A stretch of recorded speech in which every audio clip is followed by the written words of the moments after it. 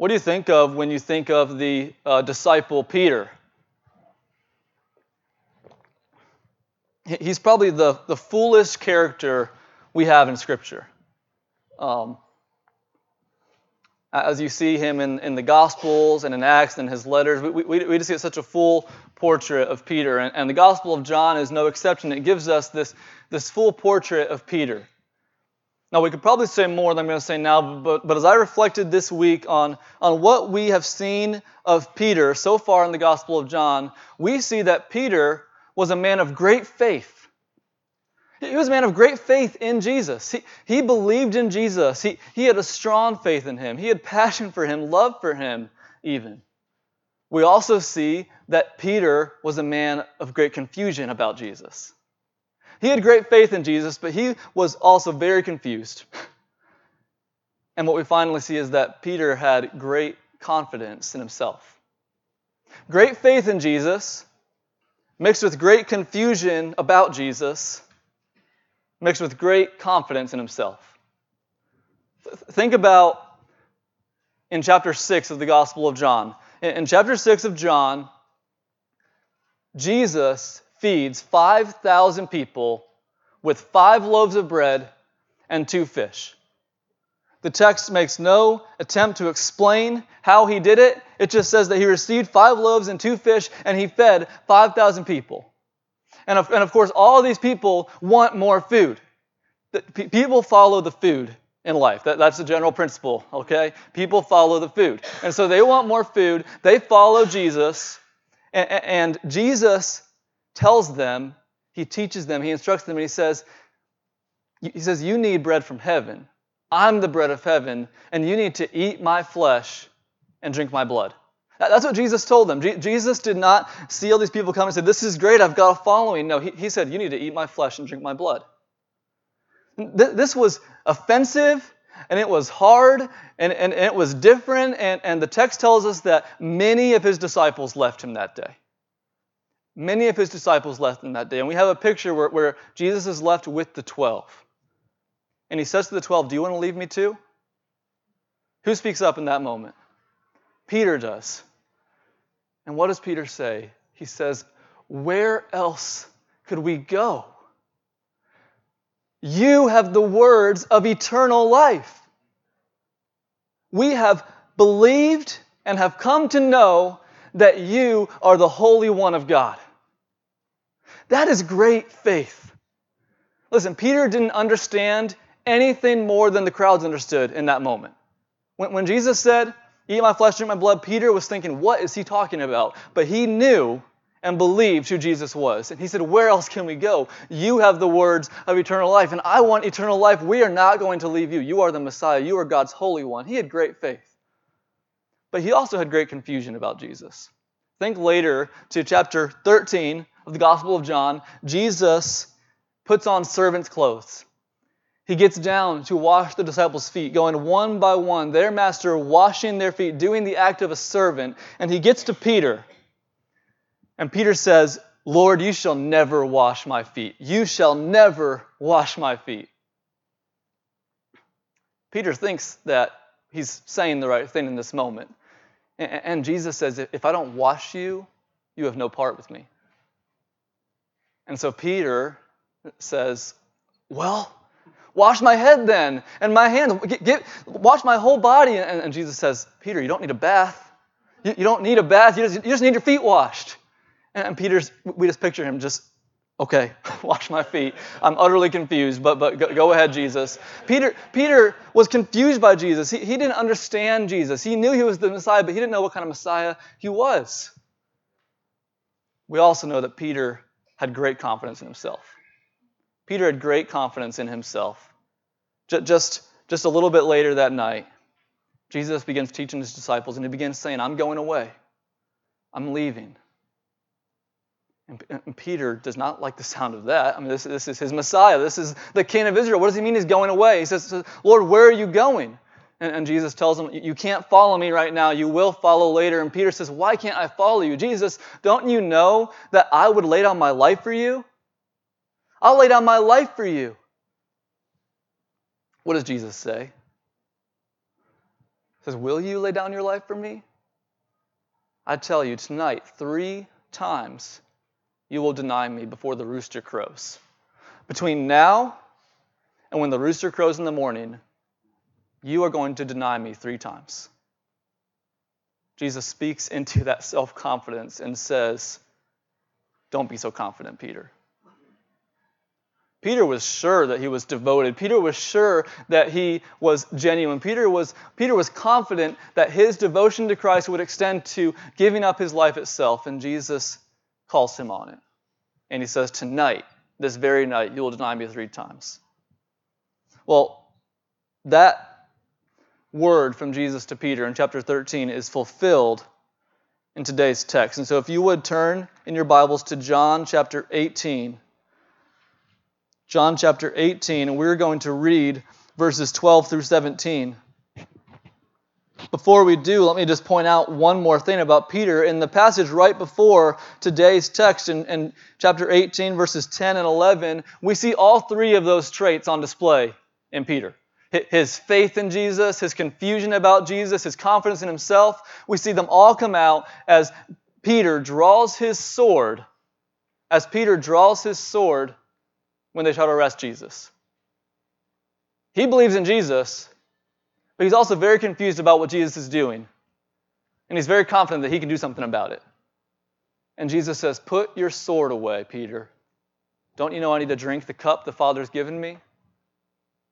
And so that's where we last see Peter putting his sword away, completely confused about who Jesus is, completely humiliated that he just did what he did, believing in Jesus, but lost in the sea of what is happening to Jesus. And then we read chapter 18, starting in verse 12. So the band of soldiers and their captain and the officers of the Jews arrested Jesus and bound him. First they led him to Annas, for he was the father-in-law of Caiaphas, who was high priest that year.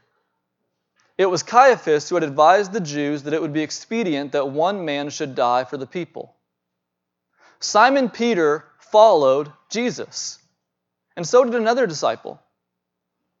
Since that disciple was known to the high priest, he entered with Jesus into the courtyard of the high priest. But Peter stood outside at the door. So the other disciple, who was known to the high priest, went out and he spoke to the servant girl who kept watch at the door and brought Peter in. The servant girl at the door said to Peter, you also are not one of this man's disciples, are you?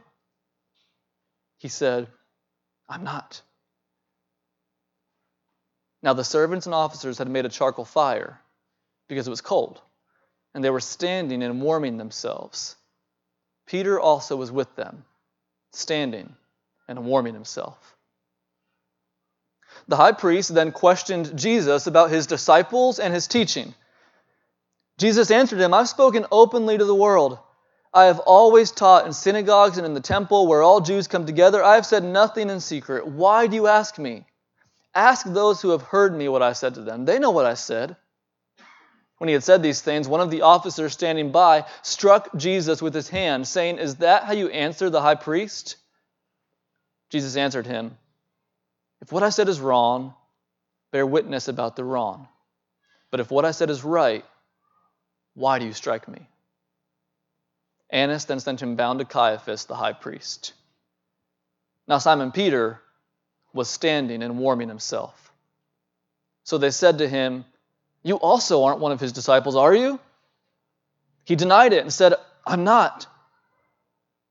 One of the servants of the high priest, a relative of the man whose ear Peter had cut off, asked, did I not see you in the garden with him? Peter again denied it. And at once a rooster crowed.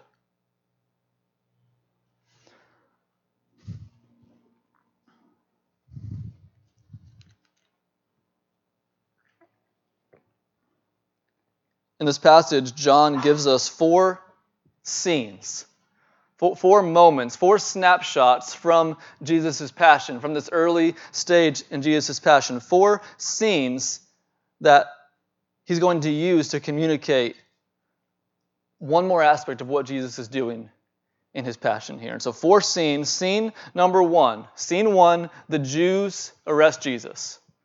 Scene 1, the Jews arrest Jesus. And this scene covers verses 12 through 14. So verse 12 tells us that a legion of soldiers and Jewish officers arrested Jesus and bound him.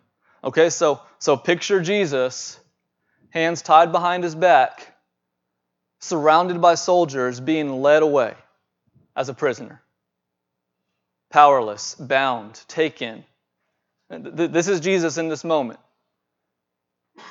But let's not forget what we just read last week. When these officers and soldiers came to Jesus, what happened? Jesus went out to them and he said, "Whom do you seek?" And they said, "Jesus of Nazareth." And he said, "I am he. I am he." And when he said that, all the soldiers and all the officers and Judas fell to the ground. When he said, "I am he," they fell down to the ground. And there was a moment where all of these soldiers were on the ground before Jesus, who was standing up in front of them. And as they get back up, Jesus says to them again, "Whom do you seek?" And they say, "Jesus of Nazareth." And he lets them take him. So we know already, let's not forget, John has just told us, we know that Jesus is in complete control of this. As we see him bound, arrested, taken away, we, the reader, know he didn't need to do this. He's doing this willingly. He has control. He has power. He is the divine I am. He's the great I am. But right now he's bound and arrested. And it appears that the Jews and Caiaphas are winning the day. Now look, he reminds us that, well, first, I'm sorry. Let me give you a technical point, okay? Because I don't want us to stumble over something here. Look in verse 13. They led him to Annas, for he was the father-in-law of Caiaphas, who was high priest that year. Okay, so that text tells us who was high priest? Caiaphas. Okay. Look down to verse 19. They led him to Annas, right? Verse 19. The high priest then questioned Jesus. And then verse 24. Annas then sent him bound to Caiaphas, the high priest. Okay, so who does it seem like is the high priest there?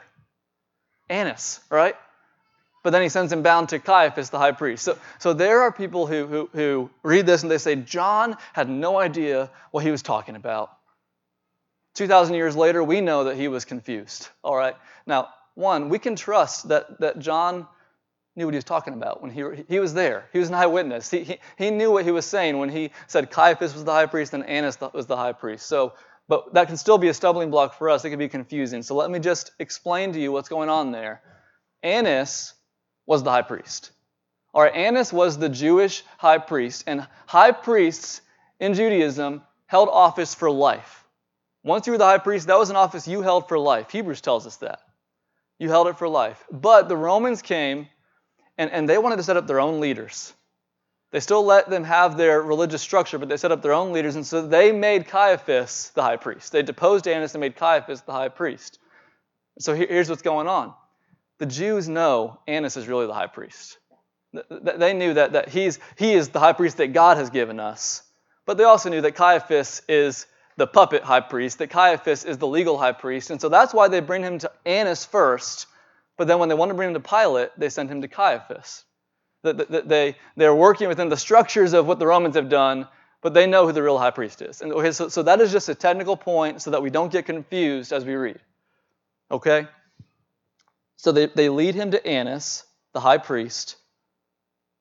And then he reminds us in verse 14, he says it was Caiaphas, Annas' son-in-law, the puppet high priest. It was Caiaphas who had advised the Jews that it would be expedient that one man should die for the people. Okay, so this is what you call a narrator's reflection. John is inserting something into the story here that's important, right? He doesn't need to say this. He reminds us, Caiaphas is the one who had told the Jews that one man should die for the people. And so John wants us to remember that. Does anyone remember when Caiaphas said that? Turn back to John chapter 11. Turn back to John chapter 11.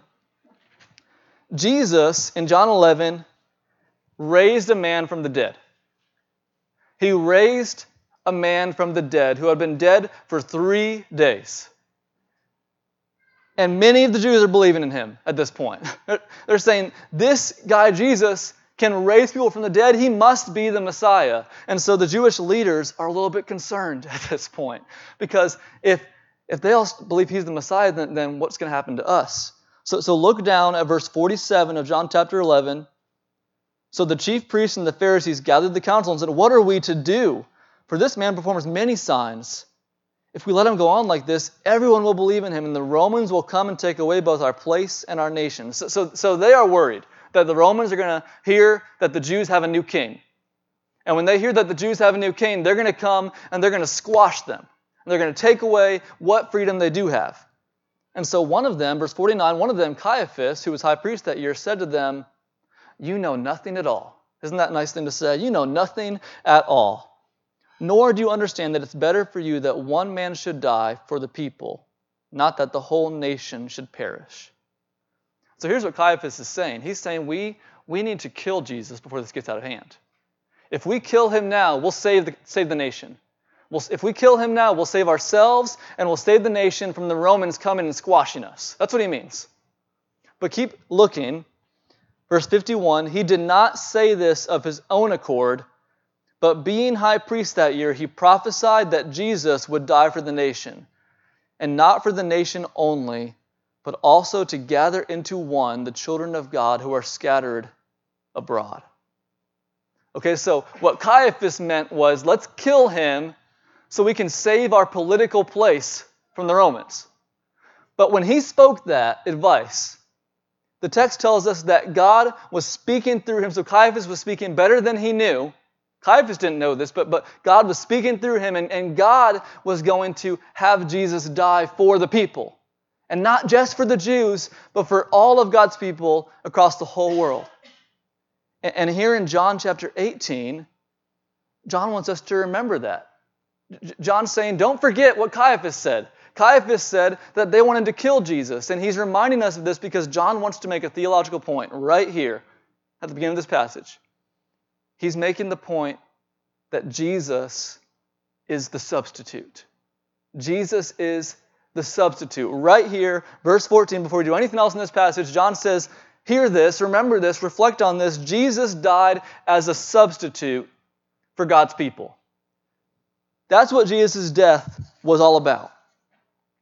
He was a substitute for God's people. So, what is the gospel? What is the gospel? We talk a lot about the gospel at Redeemer Church. We are a gospel-centered church. We love the gospel. We believe the gospel. We preach the gospel. We seek to live in accordance with the gospel. What is the gospel? It is the good news of salvation for hell-deserving sinners through faith in the person and work of Jesus. It's good news that sinners who deserve hell can be saved from hell by putting their faith in who Jesus is and what Jesus has done. And that's good news. That is good news. At the heart of that gospel is the concept of substitution. At the very center of the gospel is this concept, substitution. What substitution is that Jesus puts himself in the place of those hell-deserving sinners, so that hell-deserving sinners can get everything that Jesus has earned in his humanity. Jesus lived a sinless life, and he died a sacrificial death. And so he lived the life that we should have lived. His life substituted for our life. We've lived a sinful life. We've lived a rebellious life, and he has lived a sinless life, a righteous life, a life that pleased God. And so he gives us that life, and then what does he do? He dies the death we deserve to die. He substitutes himself in our place. He takes on, as we saw last week, he takes on the wrath of God for sins, the penalty our sins deserve. He takes on the hell we deserve. He substitutes himself for us. That's at the very heart of the gospel. How can hell-deserving sinners have salvation? Through Jesus, the God-man, who dies on the cross in our place and gives us the record of his righteous life. That is the gospel. That's how we're saved. And John says at the very beginning here, says at the very beginning of this text, substitution. Be thinking in terms of substitution. And what that is for us, we need to recognize what this is. These are like the 3D glasses that you get when you go to a 3D movie. And if you don't have those glasses and you're trying to watch the movie, it's not going to pop. It's going to be blurry. You're not really going to see it right. But if you put on those 3D glasses, then you see what they've made for you, right? This concept in this moment of substitution, this is like John is saying here, wear these 3D glasses. Think substitution right now. See this text through the lenses of substitution so that you can understand what's going on here. Okay, so we've got our 3D glasses on. We're thinking substitution. Scene 2. Scene 2. Peter denies Jesus. So when Jesus was arrested, we know that most of the disciples fled. They ran away. According to the Gospel of Mark, one of them actually ran away naked. So the disciples ran away from Jesus in that moment. But this text tells us that 2 of the disciples kept following him. Simon Peter, and he says another disciple, which is likely his way of referring to himself. Peter and probably John kept following Jesus.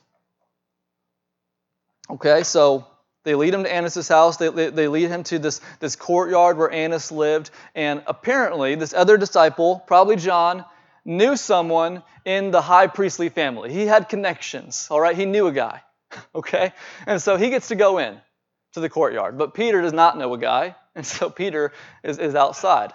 And John makes provision for Peter. He's a good friend. He goes to the servant girl and he says, hey, this guy's my friend. He's with me. Can you let him in? And so the servant girl lets him in. That's this scene up, because we have a servant girl letting Peter into the courtyard where Jesus is arrested and he's going to be tried. And this servant girl, I guess as they're walking in, she says, you're not one of his disciples too, are you? The way she asks the question only has one acceptable answer. This is like if you were in elementary school and you're with the cool kid, and the cool kid looks at one of your friends who's not the cool kid, and he says, he's not your friend, is he? What do you do? You say, no. He's not my friend. He's weird, right? That's how you respond. And amazingly, that's how Peter responds in this moment. No, I'm not one of his disciples. She asked the question in a derogatory way. And Peter, in the moment, hears that tone, hears that derogatory nature from this servant girl, and he denies Jesus. He says, I'm not one of his disciples. It's stunning when you think about what we know of Peter. Absolutely stunning that he, in this moment, would let that fear of man overcome him and deny Jesus. And then John gives us this picture in verse 18. This is a picture physically of what Peter was doing, but such a vivid picture of what was going on in Peter's heart. The officers, the soldiers, they are around a fire. It's the middle of the night. It is cold, and they've made a fire to warm themselves. They want to be comfortable. And Peter goes over and stands by the fire. He stands with all of these people who just came and arrested Jesus. All these people who Jesus just knocked to the ground. The same people who Peter just tried to start a fight with. Now he's standing with them, warming himself by the fire. That's where Peter is in this moment. That's where his heart is. He is all of a sudden on this path of wanting comfort and wanting security and wanting to blend in. This person who the text tells us in verse 15, he followed Jesus. This is a follower of Jesus, now standing with the world, standing with the enemies of Jesus, warming himself by the fire. Well, that's scene 2. Scene 1, Jesus is arrested. Scene 2, Peter denies Jesus. Scene 3, Annas interrogates Jesus. Annas interrogates Jesus. And as we think about this next scene, we need to get the right picture in our minds. This is the beginning of Jesus' trial, but if we're thinking in our day, this is not a trial where we have a jury and a judge and a courtroom and witnesses. It's not that kind of trial. This is more like the scene in a movie where the bad guys capture the good guy, take him to some solitary place, tie him to a chair, put a solitary spotlight on him, and start talking to him. You know what I'm talking about. This is one of those scenes where this is completely a sham. This is not a legal trial. This is not a legal proceeding. This is an illegal interrogation. Middle of the night, the Jews have taken Jesus to someone's private house, tied, bound, with no witnesses, and they start asking him questions. And this is important to know because it helps us make sense of how Jesus responds. Okay, so the high priest Annas asked Jesus, "Who are your disciples, and what do you teach about yourself?" He asked about his disciples and his teaching. But notice, Jesus refuses to answer the question, doesn't he? He says, "I've spoken openly to the world. I'm not going to tell you anything that anyone who's heard me couldn't tell you. Go ask them." Why doesn't Jesus answer their questions? It's not because he's trying to save face somehow. It's because Jesus knows this is an illegal proceeding. You see, in Jewish culture, in Judaism at this time, it was not legal to ask the accused any questions. You had to get witnesses. You were not allowed to direct your accusations to the accused. You had to get witnesses. And Jesus is saying, get a witness. He's saying, go get witnesses. This is a sham. Now, in that moment, one of the officers strikes Jesus across the face.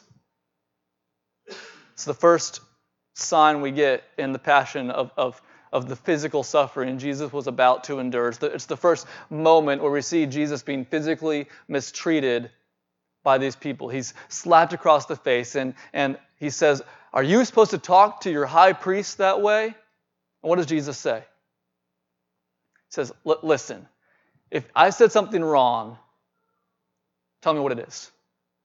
But if what I said is right, then why are you slapping me? Why did you hit me? Why did you strike me?" Guys, I think there's a simple observation that we need to make from this scene. And it's this: Jesus is the innocent one. And the people who are arresting him are the guilty ones. He's the innocent one, and they're the guilty ones. They're the ones that are breaking the law, not Jesus. They're the ones that are proceeding with Jesus in a way that they know is against the law. Jesus is the one who says, go get witnesses, ask them, I've said nothing wrong, I've done nothing wrong. Jesus is asserting his innocence here, and they know it. Look how they respond. Annas then sent him bound to Caiaphas. Annas just says, there's nothing more I can do. He's right. We don't have anything on him. We don't have anything on this guy. And so he sends him away. That's scene 3. Annas interrogates Jesus. Jesus shows, you're the guilty ones. I'm the innocent one. Go get a witness. Scene 4. Peter denies Jesus again and again. Peter denies Jesus again and again. So while this is going on with Jesus, where's Peter? He's standing and warming himself still. He's still by the fire, standing and warming himself. And the questions keep coming, and the denials keep coming. Someone asks him again the same question. You're not one of his disciples, are you? No, I'm not. And then get this. A relative of Malchus, the guy that Peter's ear cut off. The guy that Peter cut off his ear. One of his relatives says, didn't I see you in the garden with him? He's probably thinking, you look kind of like the guy that cut my cousin's ear off. He says, no, it wasn't me. He denies it again. Jesus' words to Peter back in the upper room come true. In the time between his confident assertion that he will lay down his life for Jesus and the rooster crowing, Peter denied Jesus 3 times. And that's scene 4. That's the end of the scene. At this point, the narrative moves forward. We don't see Peter for a few more chapters. That's where John ends this part of the story. 4 scenes. And we have to ask, what is John teaching us through these 4 scenes? What is John getting at?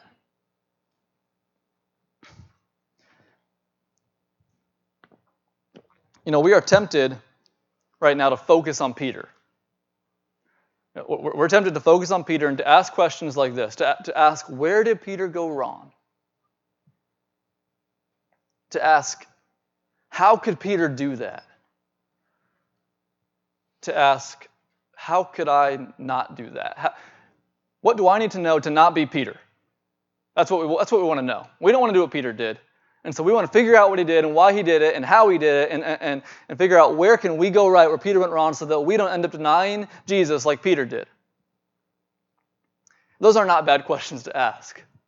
Those are good questions to ask. We'll even look at some of the answers to those questions today.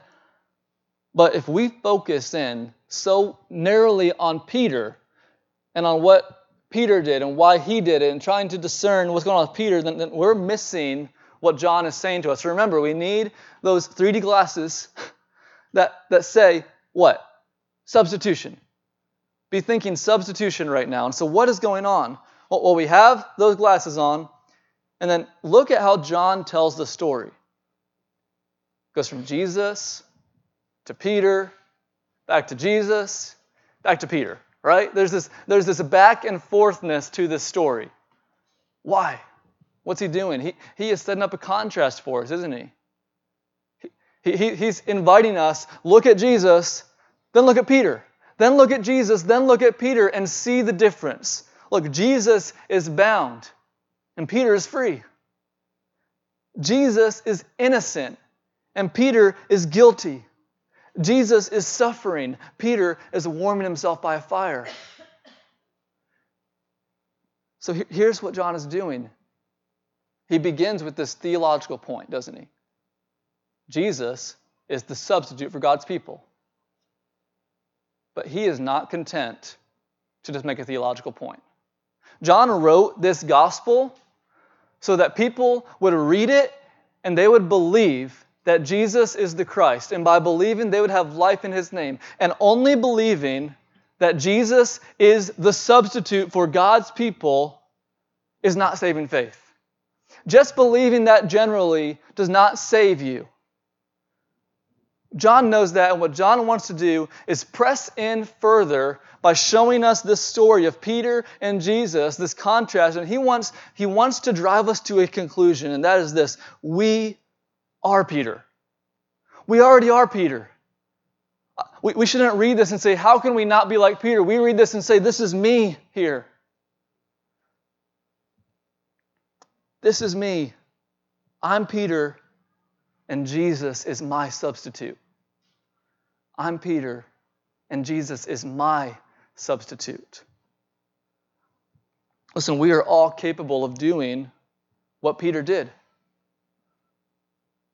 Peter is not this low-life, immature disciple. Peter was probably the strongest of all the disciples. He was a follower of Jesus. He walked on the water to Jesus. He had great faith in Jesus, great love for Jesus, great passion for Jesus. And in this moment, he denies him 3 times.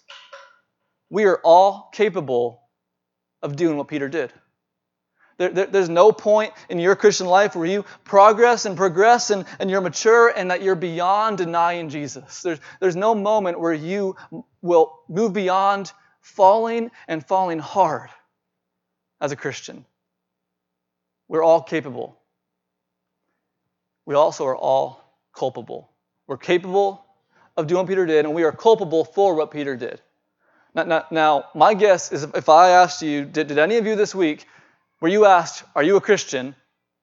And if you're a Christian, you probably didn't respond, no, I'm not. That probably didn't happen to you this week. So in what sense are you culpable? You are culpable for what Peter did because you have the same motives that Peter had. We all have the same heart that Peter had. We are followers of Jesus who don't follow Jesus. We are confessors of Jesus who don't confess Jesus. We are disciples who are standing by the fire warming ourselves. We're always doing that. We are Peter. And Jesus is not just the substitute generally. Jesus is our substitute. Jesus is your substitute. Jesus is my substitute.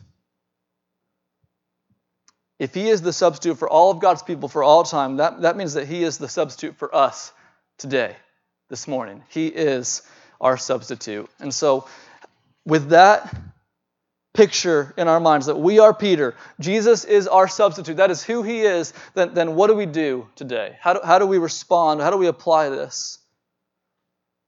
I have 3 applications today. First, beware of spiritual self-confidence. Beware of spiritual self-confidence.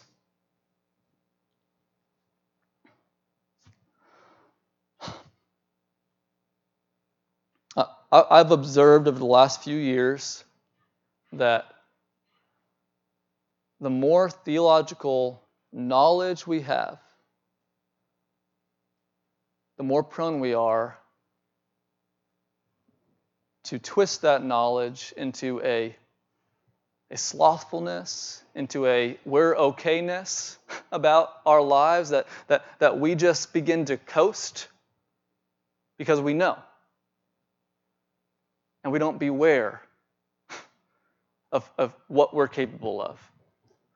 Think about Peter, and I want us to get 2 different moments in our minds to understand what I mean and what I don't mean by bewaring of spiritual self-confidence. Because Peter, in chapter 6, as we saw earlier, he says to Jesus, where else can we go? You have the words of eternal life. We believe and we have come to know, we are convinced that you are the Holy One of God. That is confidence. I mean, that is confidence.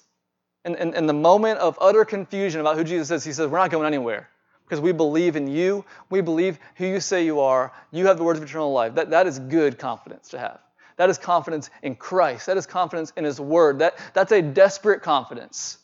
A confidence that you're not looking at yourself at all. You are just saying, even though I have no idea what you're talking about, I know who you are, and I believe in you, and you are rock solid, reliable, and I'm putting all my hope and faith in you. That's good confidence. What's not good confidence is Peter then saying, I will lay down my life for you.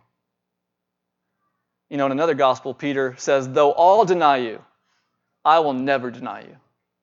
That is self-confidence. That is a confidence that looks inside and says, I have gotten so mature in my Christian walk that I'm beyond those sorts of things. That wouldn't happen to me. I'm good. I'm safe. You don't need to worry about me. That's bad. That's a bad confidence to have. That is a dangerous confidence to have. We should always be looking upward and outward to Christ and saying, we are absolutely confident in who you are and what you've done and what you've said, but we are absolutely not confident in ourselves because we know that we still have this sinful nature in us that is warring against what you've done in us and that wants us to follow, and that one moment is all it takes. And if you have that type of confidence in Christ and that type of humility in yourself, then that is going to drive you every day to the Word. It is going to drive you every day to prayer. It is going to drive you every day to God's people. It's going to drive you to accountability. It's going to drive you to confession. Because you realize that my confidence is only in Christ and it's not in me. And so beware of spiritual self-confidence. Second, consider how your sins are a denial of Christ. While you may not have committed the sin of denying Christ this week, every one of our sins as a Christian is a denial of Christ. At the heart of Christian sin is denying Jesus. Okay, think about this. Our sins are a denial of Christ's worth. When we pursue impurity, when we pursue greed, when we pursue the lust of our flesh, when we pursue these things that God has said are sinful, we are denying the worth of Christ. We are saying something is better than Jesus. We're denying his worth. Or sometimes our sins deny the words of Christ. Every week, we say what Jesus said, that all authority has been given to me. Go and make disciples of all nations.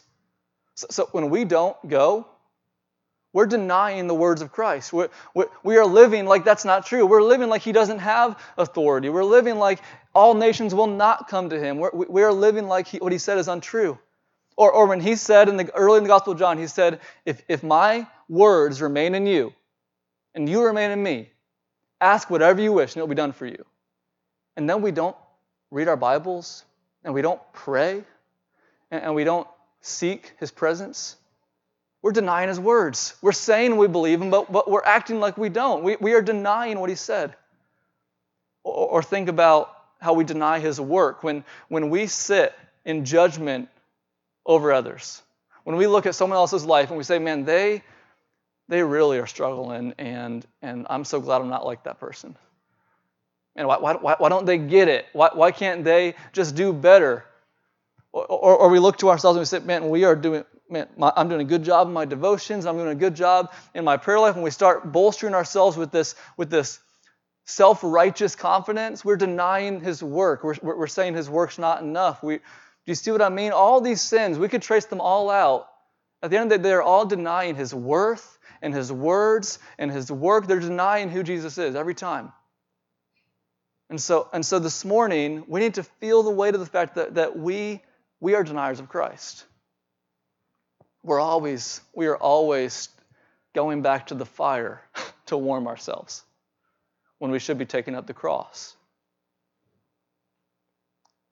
But John would not want us to leave here today and say, okay, I got to do better. I got to do better. I got to be better. I don't want to be Peter. No, John says, no, listen, you are Peter. You already are him. Don't you see that? And so what do you need to do? You need to take comfort in your substitute. Take comfort in your substitute. Jesus is the substitute for all sins.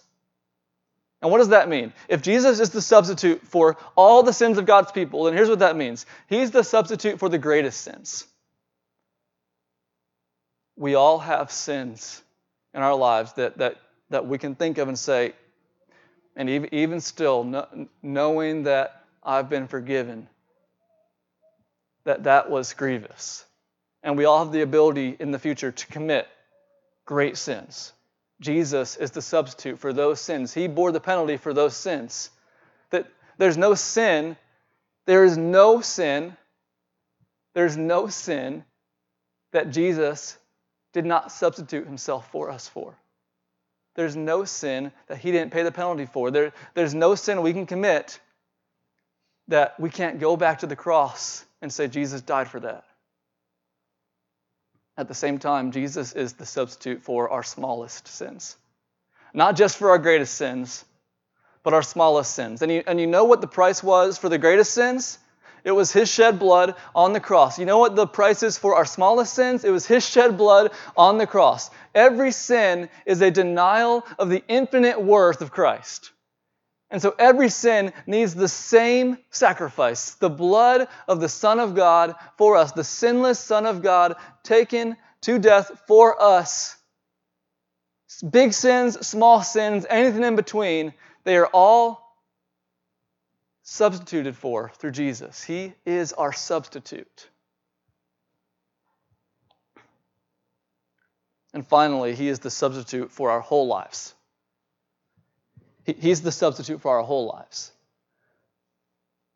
Think to yourself when you came to Christ, when you first realized that you needed a substitute, that you were guilty before a holy God, that you deserved hell, and that you needed a substitute, and you realized Jesus is that substitute. He died on the cross for me. He took my penalty. That moment was the beginning of a life of turning back to the cross to see Jesus is your substitute. You didn't just need a substitute back then. You need a substitute today. We need a substitute right now. We always need him to be our substitute, and he is our substitute our whole Christian lives. Whether you are 10 years old or 40 years old or 80 years old, you will look to Jesus and say, you are my substitute. You have been my substitute my whole life.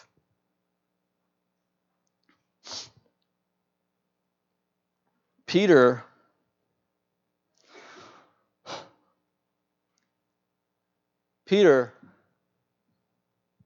was restored by Christ. He was forgiven by Christ. He became a leader in the church. He had his moments, as we know, even after that, where he sinned against Christ, where he continued to have to grow.